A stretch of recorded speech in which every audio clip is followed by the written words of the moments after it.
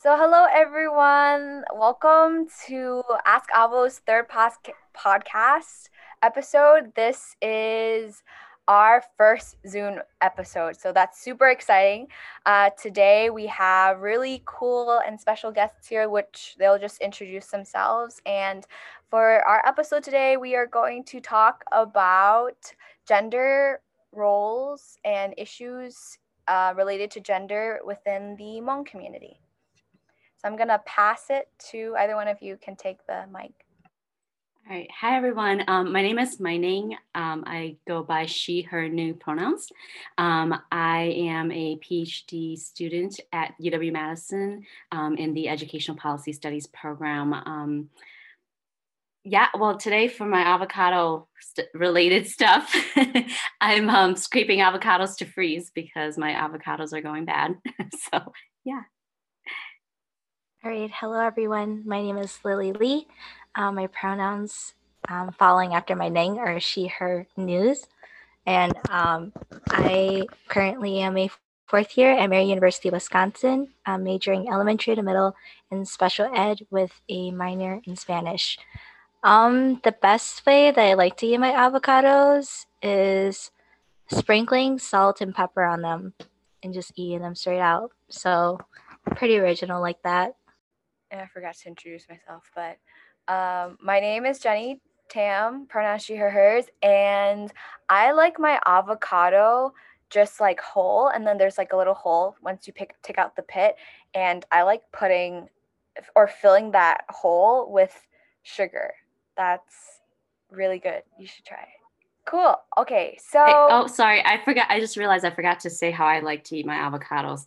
I like to mix them with eggs, so like an egg salad, but without the mayo. So like I use the avocado as the mayo, which actually it's really good too. So if y'all ever want to try that, and you can sprinkle some salt and pepper if you want a little seasoning in there, but otherwise I just eat avocado mixed with the eggs and put it in bread, and it's amazing. that also sounds like really healthy. Like really healthy. Cool. All right. So this is a really interesting topic, and it might be helpful if we actually start off with like talking about who the Hmong community is. So anyone of y'all can start. I guess I can explain a little bit.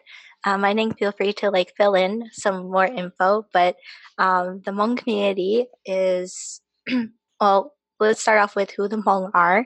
So the Hmong are a group that taken refuge into the United States from the Vietnam War.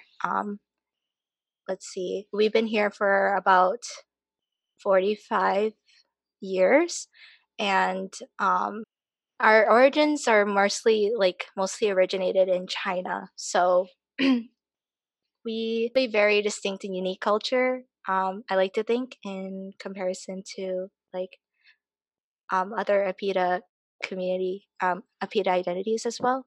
Um, see my name if you would like to add more context. I'm totally No, blanking out. I mean, I think like as a really brief rundown, right? I think you did a great job because I oftentimes when we do think about Hmong Americans, we are and we think about the history of Hmong Americans, our history kind of or we talk about history beginning the moment that the U.S. kind of entered into our lives, right? But of course, we've existed for hundreds and thousands of years before that, and like you said, in China, right? And then we have been in the Southeast Asian region for a really long time before the Vietnam War and the Indochina Wars. And yeah, so now we're here and we've been here. And yeah, I think we have a lot of common experiences as other Asian American groups. But I think it's interesting in that as Southeast Asian Americans, we also have experiences that are very unique to our communities, as like the Khmer or even like uh, Lao or Vietnamese communities as well. So. Cool. Thank you for that. So the first question that we have here is pretty general broad, just to like lay down the premise.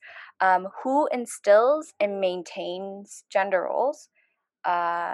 Who sets those standards in the context of like the Hmong community? I think in terms of who um, endorses and maintains gender roles is a lot the elders, more specifically, and more specifically, of course, like the men or the patriarchy that is in our culture. Maintaining the gender roles is most importantly maintained by a lot by our mothers or sisters or aunts upon girls in terms of setting these standards. Yeah, I think that's a really important point, Lily, that you brought up about how it is oftentimes also maintained by women, right? It is, and that like I feel like a lot of the I guess the gendered roles, right, that we hold within our communities are kind of set by the patriarchy, but they're continuing to be perpetuated and upheld by everyone, not just men, but women within the community. And I think sometimes for a lot of women, at least I think when I think about women in my life, a lot of women who teach their daughters how to do certain things, right? Like how to do things like a nya, right? So anybody who is considered or is female presenting, they're considered to be a daughter. They're then taught kind of how to like do these duties that are expected of a nya or a daughter-in-law ever since they are young, right? And I think for some of our mothers, that's kind of their way of teaching us how to exist and navigate this kind of patriarchal world that we were brought into. So I think in some ways I think that it's not for a lot of them, it's not that they think that they're doing that to oppress us. They actually think that they're teaching us how to survive within this world. And I think that's an important context to think about. And I often think about that because I think as like, younger Hmong women, we often think about how repressive the Hmong community can be. And while that is very true, right, that we can't also use the standards of white feminism to understand the lived experiences that our mothers, our aunties, our grandmas also operate from, right? And there was a mentor that of mine that had once said, and I think this is really powerful, but she said, the Hmong term "bọ wat tia yo wat jay," right? Which is that "bọ wat tia" is like that the grandmas have done, and then "yo wat jay" is like that the grandpas have laid down, right, or done to. It's essentially the same thing, just a different way to say it. But she said, but we are going to be the future "bọ" and "yo," the future grandmas and grandpas. And so we have the ability to change how things will be for our children. Because the "bọ yo che" is basically essentially this idea that gender and everything within our society and our Hmong communities, it's all constructed, right? It's created by people, so it can also be changed by people, and it can also be, and we can change the future for our children and our children's children. And so I think that's a hopeful way to look at it and to think about how we move forward as young people, right? Also, in addition to like having that understanding as well, that there were different expectations and living styles, correct? How our elders used to live when they were younger was often based on survival, right? Farming, livestock, especially with the community, versus now that we assimilated in like American culture, the expectations to, or like the skills that we need is very much different and existing in American culture and community today. Yeah, thank you both for saying that. I feel like that was a really good point about like survival, and I'm not Hmong, but thinking in the context of like my family or like my lived experience, how there's like trauma from like the ways that my parents have grown up and the lack of, I guess, like thinking about gender is a luxury a little bit, and it's something that we have like the space and time and a little bit of the privilege to do that, like I think our parents never had. And so in that way, I think though there's harm perpetuated, it's like partly informed by the trauma. And it's cool that we're like healing as we like get further, like as the generations advance, I guess, or like we're healing as generations are coming, or like as we develop future generations. And so the next question takes the Hmong narrative, but then ties it and looks at it through the Asian American lens. So, how does the racialization of Asian Americans impact the way that the Hmong community / Apita community thinks about gender roles? And how does that then inform the way that we perform gender expectations? I think there's this like conflict, among youth in the PETA community. First we have to learn like our identities as a person of the PETA community, and also being American enough. I think there's this like two huge different expectations set, like based on gender roles, both in American culture and our PETA culture. I think I know that for me, that I experienced that as well. Everyone experiences this when it comes to performing gendered expectations, right? So I know in media, often a lot, and also in American culture, like Asian or PETA men are considered not as masculine while having to maintain like cultural like expectations as well. So and as well, there's this huge fetishization of Asian women, right?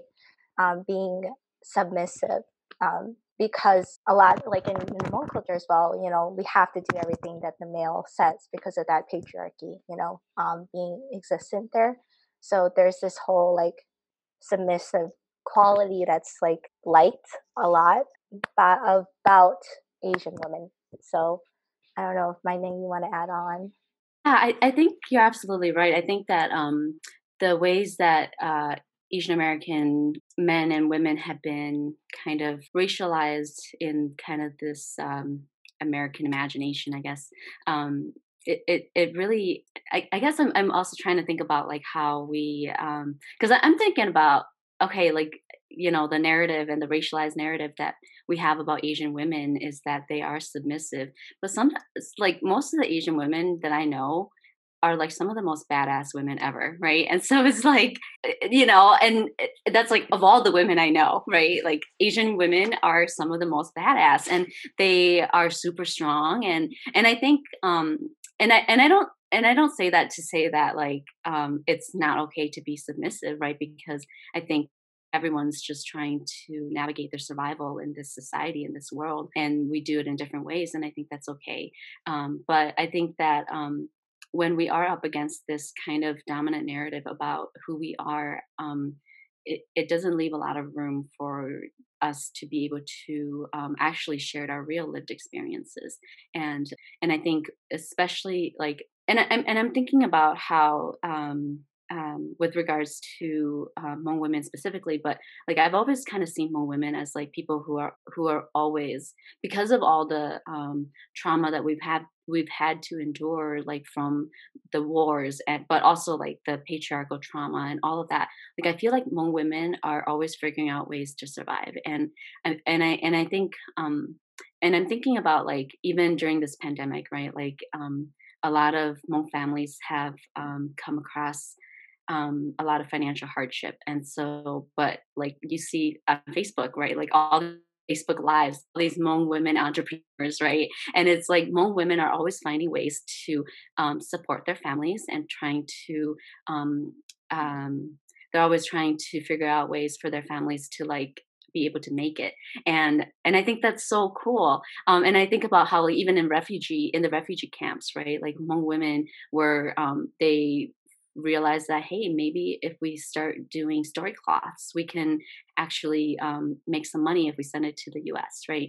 So they were doing that, and I think during that time too, right? Like Hmong men were actually helping the ones that weren't like doing other things. They were helping in the household with like sewing, and so I know a lot of Hmong men that actually know how to sew from that time in the refugee camp because they actually helped their wives or their mothers, right, with making these not just story class, but like bandao, like other embroidery stuff, right?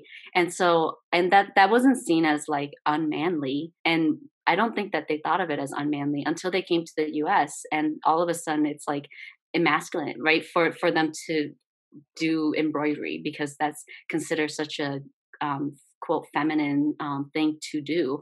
And so I think that in the context of like us trying to survive, like you're right, like you're to your point earlier, Lily, about how like we're just figuring out ways to survive and that we're not constantly thinking about how things are make us less of a man or less of a woman until we actually enter into a space that make us think that way, because it's telling us certain narratives about ourselves that then make us hate ourselves, or that make us believe that we actually are how do you say it, like these narratives make us believe that that's actually what our community is like, right?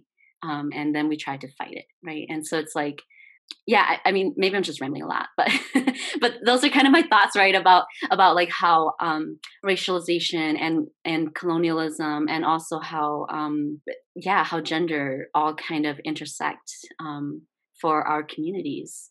Yeah. Yeah, like I know for a fact there's like a lot of dialogue too, like the difference between like a Hmong American woman versus, you know, a woman from the homeland or like Laos or Thailand, right? The different attitudes. I think there was a huge fear. Like as soon as we came here, you know, we got taught like, you know, that aspect of thinking, like what is masculine, what is feminine, what is acceptable for a man to do versus acceptable for what a woman should do. And there was this fear that perhaps like a lot of the men will like lose a lot of control in terms of the household, right? So um as like, you know, there's a lot of cool women being entrepreneurs and being independent, there's also that like fear of like, I guess, that expectation that was set by the community, correct?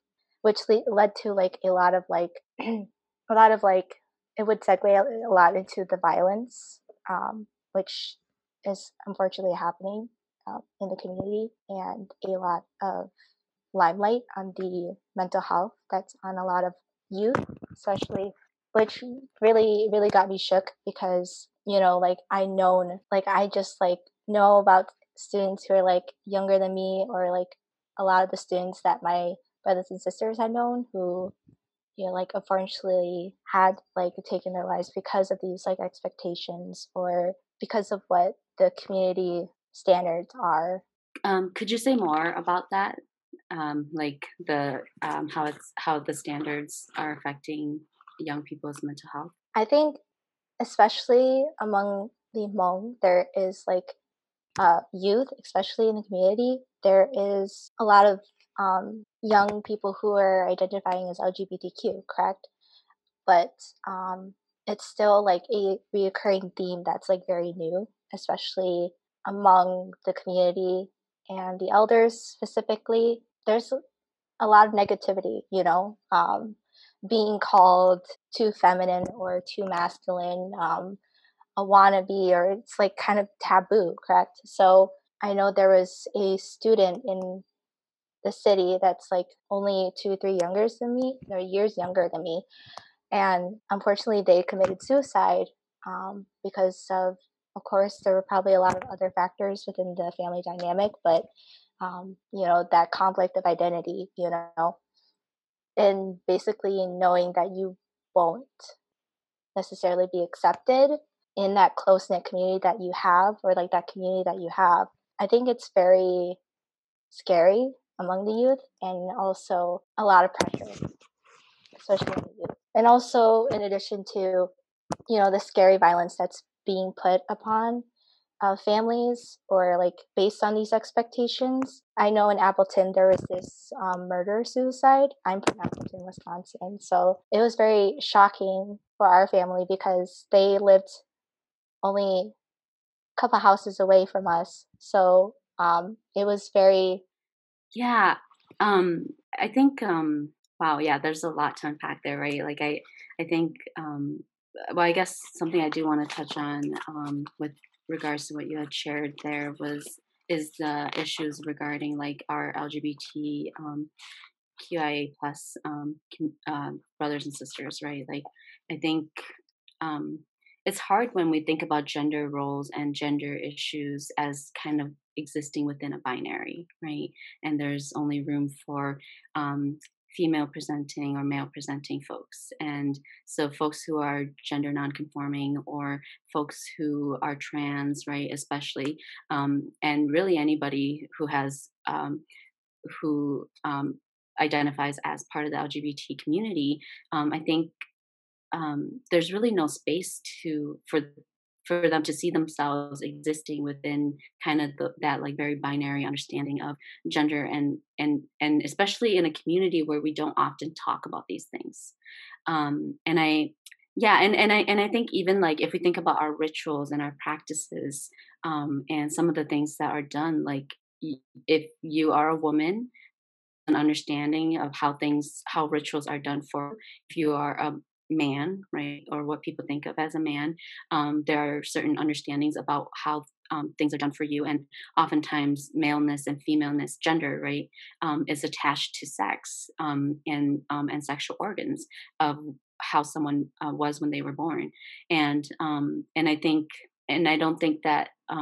And I think that it is possible for our rituals to change in order for it to be inclusive of folks who are non or gender nonconforming or trans.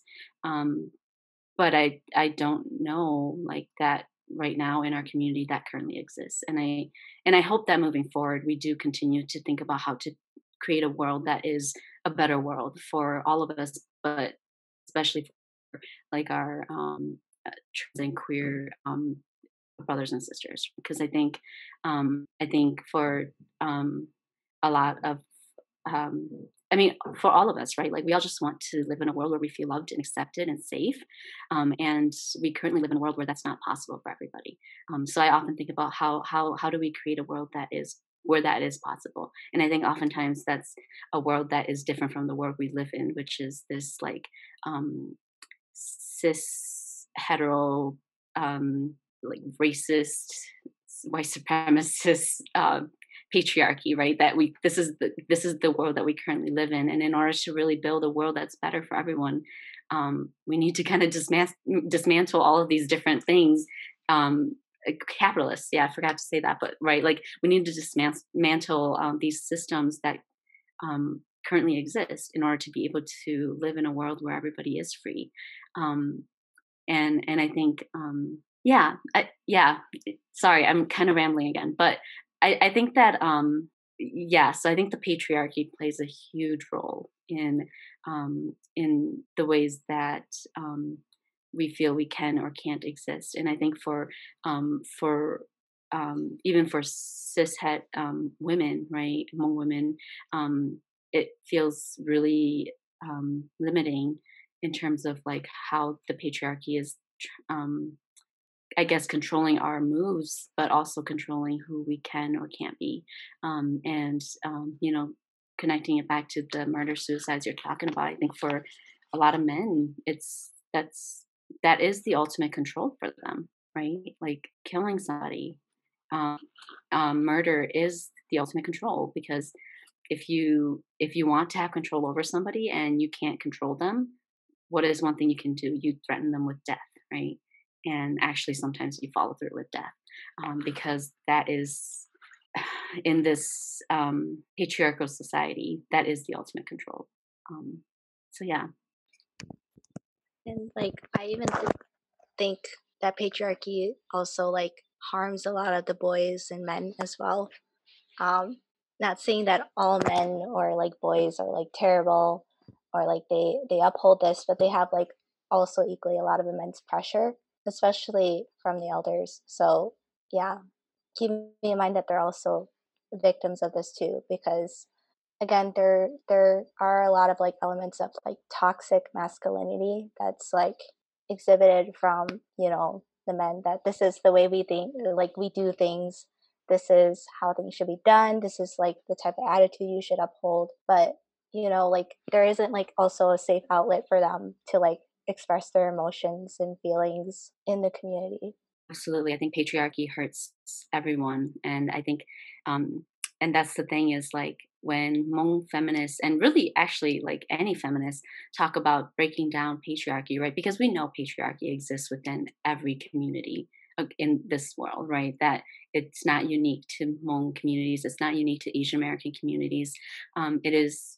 It exists within almost every society in this world, and but when feminists talk about dismantling patriarchy, I think a lot of men get all upset because they think that that means we want to get rid of men, right? And it's like, well, patriarchy isn't synonymous with men. Patriarchy is this much larger system that our world has been built around and with, right?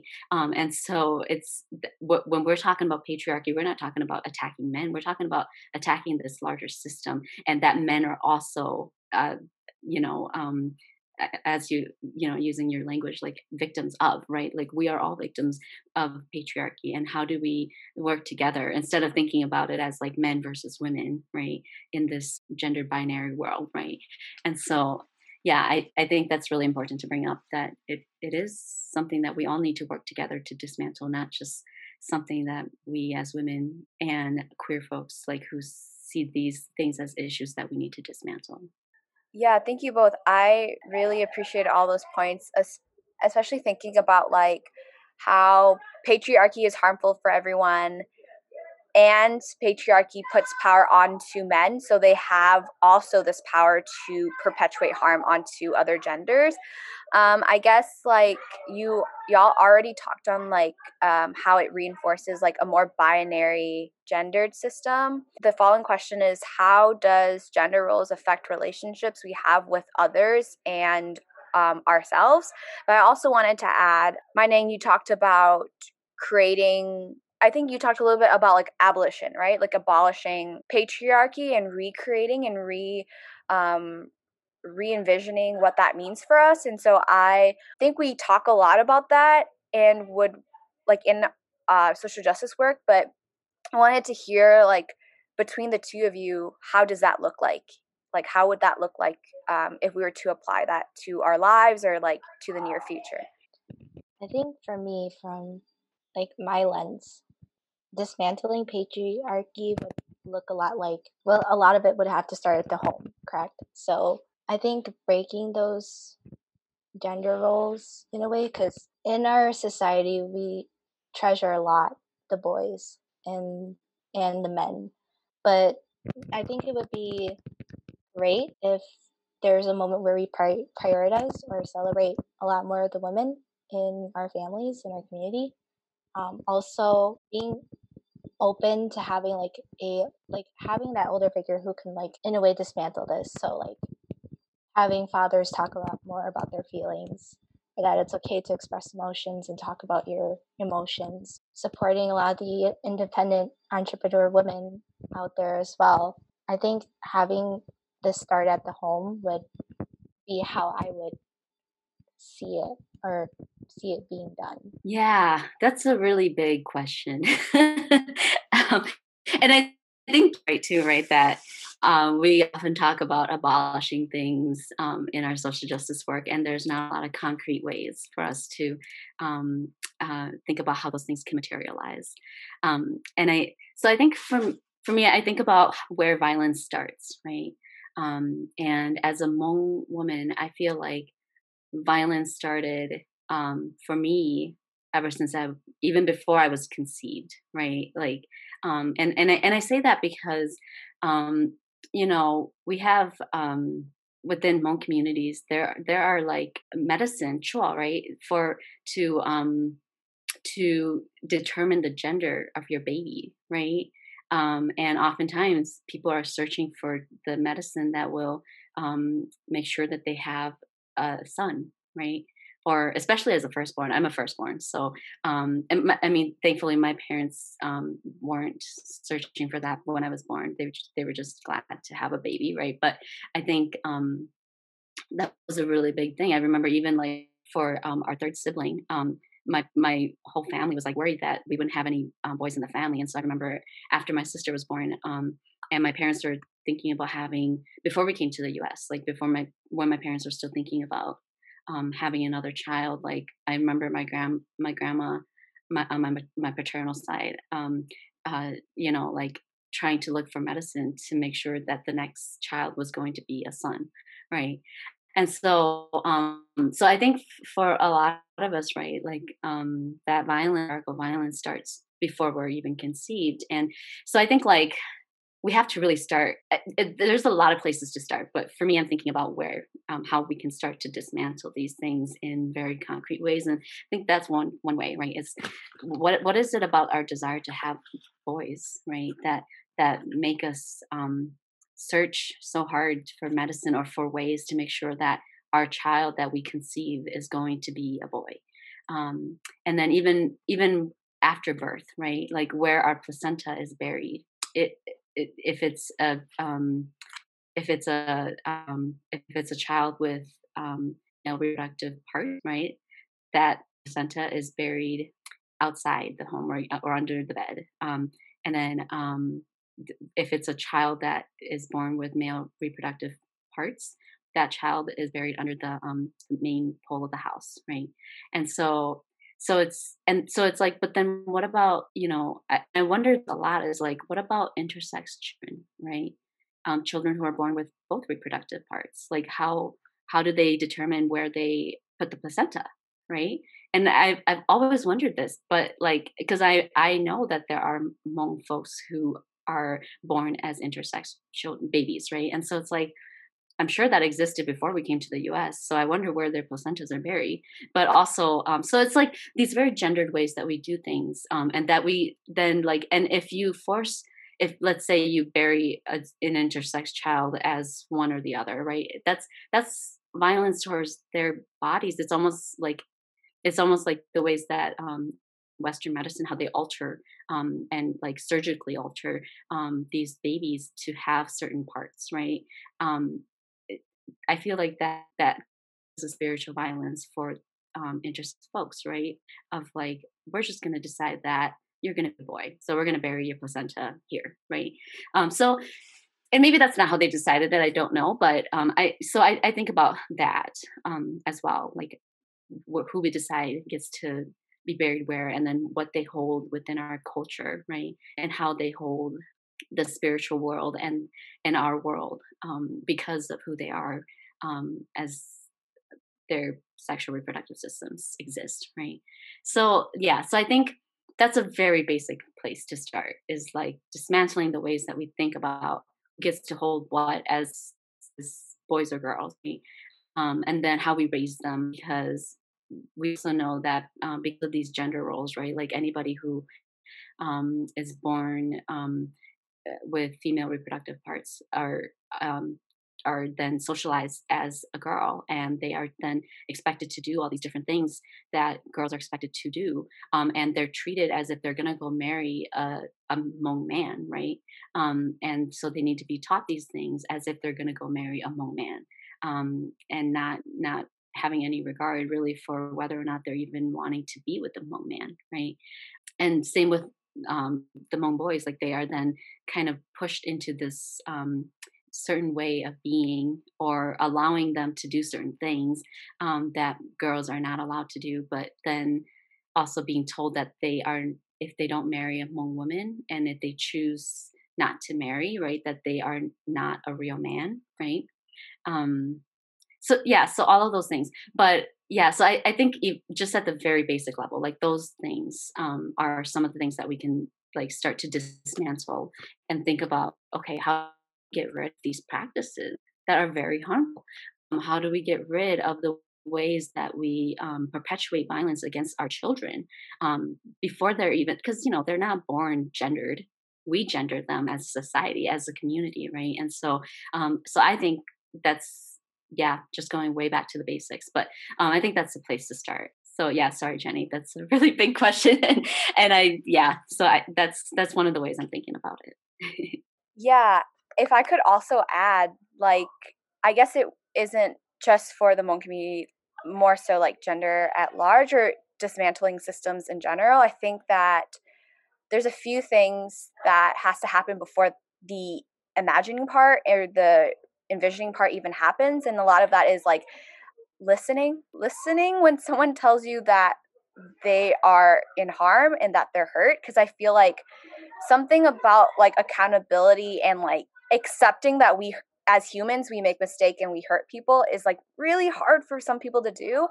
And like I think it's important for us to just like listen, because I think a lot of the times like collectively we talk about what we want our futures to be all the time. We talk about how we want to be treated all the time. I think we know how we want to be treated, and I think as a collective, if we just like listen to each other more, that we could create that future, but it requires all of us. And I think the other piece of it is like recognizing that, just like doing a lot of reflection and questioning, like as you were saying, do these are these tradition, it might have helped in the past for us all to survive, but does it serve us anymore?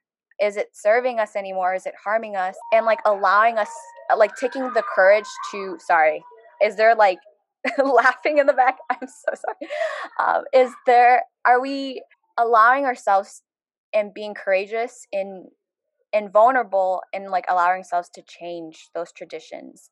And also reflection on like, if have we internalized patriarchy? Because I know personally I'm like for women all the way, and I think that there's still so many ways that patriarchy shows up in the littlest of comments, in the littlest of ways. Like for example, for me, like going into spaces and like lowering my voice if I want to take it. Like it's a survival tactic, and at the same time, maybe I can reframe in my mind that my voice can show up however, and it should still be respected. But yeah, is there anything y'all want to add before we end? No, but I just want to reiterate, just think that's really, really important, right? Like, I think in order for us to be able to transform our world, we definitely need to do some critical self-reflection, right? Like, because you're right, like we have also internalized some of these, like harmful thought patterns and harmful behaviors, and it is so important for us to be reflective of that and think about our own actions. Yeah, so I just wanted to read that point because that is such an important point. Exactly. When you said, Jenny, when you said, I lower my voice, like another thing for me that I do too, like that sparked something in me, a habit of mine as a survival tactic is I apologize. I apologize a lot for like the smallest little things. And it kills me whenever I do it. And then like whenever I do something, like it's the smallest, tiniest thing that I just instantly have to apologize over and over again for like a huge like, and totally unnecessary. But yeah, like another thing that I read, trying to reframe as a woman is to say thank you for in substitutes to saying sorry. But yeah, I totally agree with listening, because although a lot of points were covered, like in no way that's only like a limited view versus like a lot of other individuals in the community who can share a lot more insight. But being reflective as a person, being able to listen versus, I guess, speaking for everyone as a whole, and reflecting again, like those tiny little things, like apologizing all the time, to really see where we internalize patriarchy. Thanks, Lily, for sharing. And I think it's a community effort. Like we work on board together, right? And I think something that I can do to support you is when you do apologize, I can respond by saying, there's nothing that like you have nothing to apologize for, or something to affirm you or like encourage you, because I think this work is so hard alone, and I don't think it should be done alone. And I think that those are ways that we can like learn to support each other. Thank you both so much for doing this podcast. It was amazing, and I felt like I learned so much and was deeply inspired by the both of you. Yeah, is there any last words or anything else that you both would want to share? Like, I don't know if y'all are working on any projects that you would like to share and promote, anything like that, anything at all. No, but thank you, Jenny and Lily, for this opportunity to come on the podcast. I've really enjoyed chatting with you both, and I've actually also learned a lot from you too. So thank you both so much for this opportunity. And also now my avocado is ready for it's guac now, I guess, but it's ready to be frozen. So thanks for the opportunity and the time for me to be able to do that. It looks so good. It literally looks so good. Other than to support Masu, of course. Look out for any future projects in the future. Also, question, Mei-Ning, you have published work, correct? Do you want to elaborate more about that? I was trying Yes. to. Yes, I have a book that is published. It is called Déchets from My Liver to Yours. And it is a book of poetry. Although the introduction is it's a kind of a reflection of why I wrote the book, but also a reflection on my experience as a Hmong American college student at my undergraduate institution, UW Eau Claire. So I won't spend too much time talking about it, but if y'all are interested, the book is on the Herd Publisher website, which I can share that link. But I was just told that it's actually sold out right now. So this is the second time it's sold out. So I'm really hoping that they'll have it back in stock soon, because I know a lot of people have been wanting to get some for Christmas gifts. So so hopefully it'll be back in stock. But yeah, so the book is just a series of poetry, thinking about growing up in this cishet, patriarchal, capitalist, white supremacist society. But yeah, there's a lot of reflections in there, and it's decent stuff. But 100% of the proceeds that I make from the book are being donated to the Critical Hmong Studies program at UW Eau Claire. So yeah, please support the book. And it's back in stock. You're so cool. I'm fangirling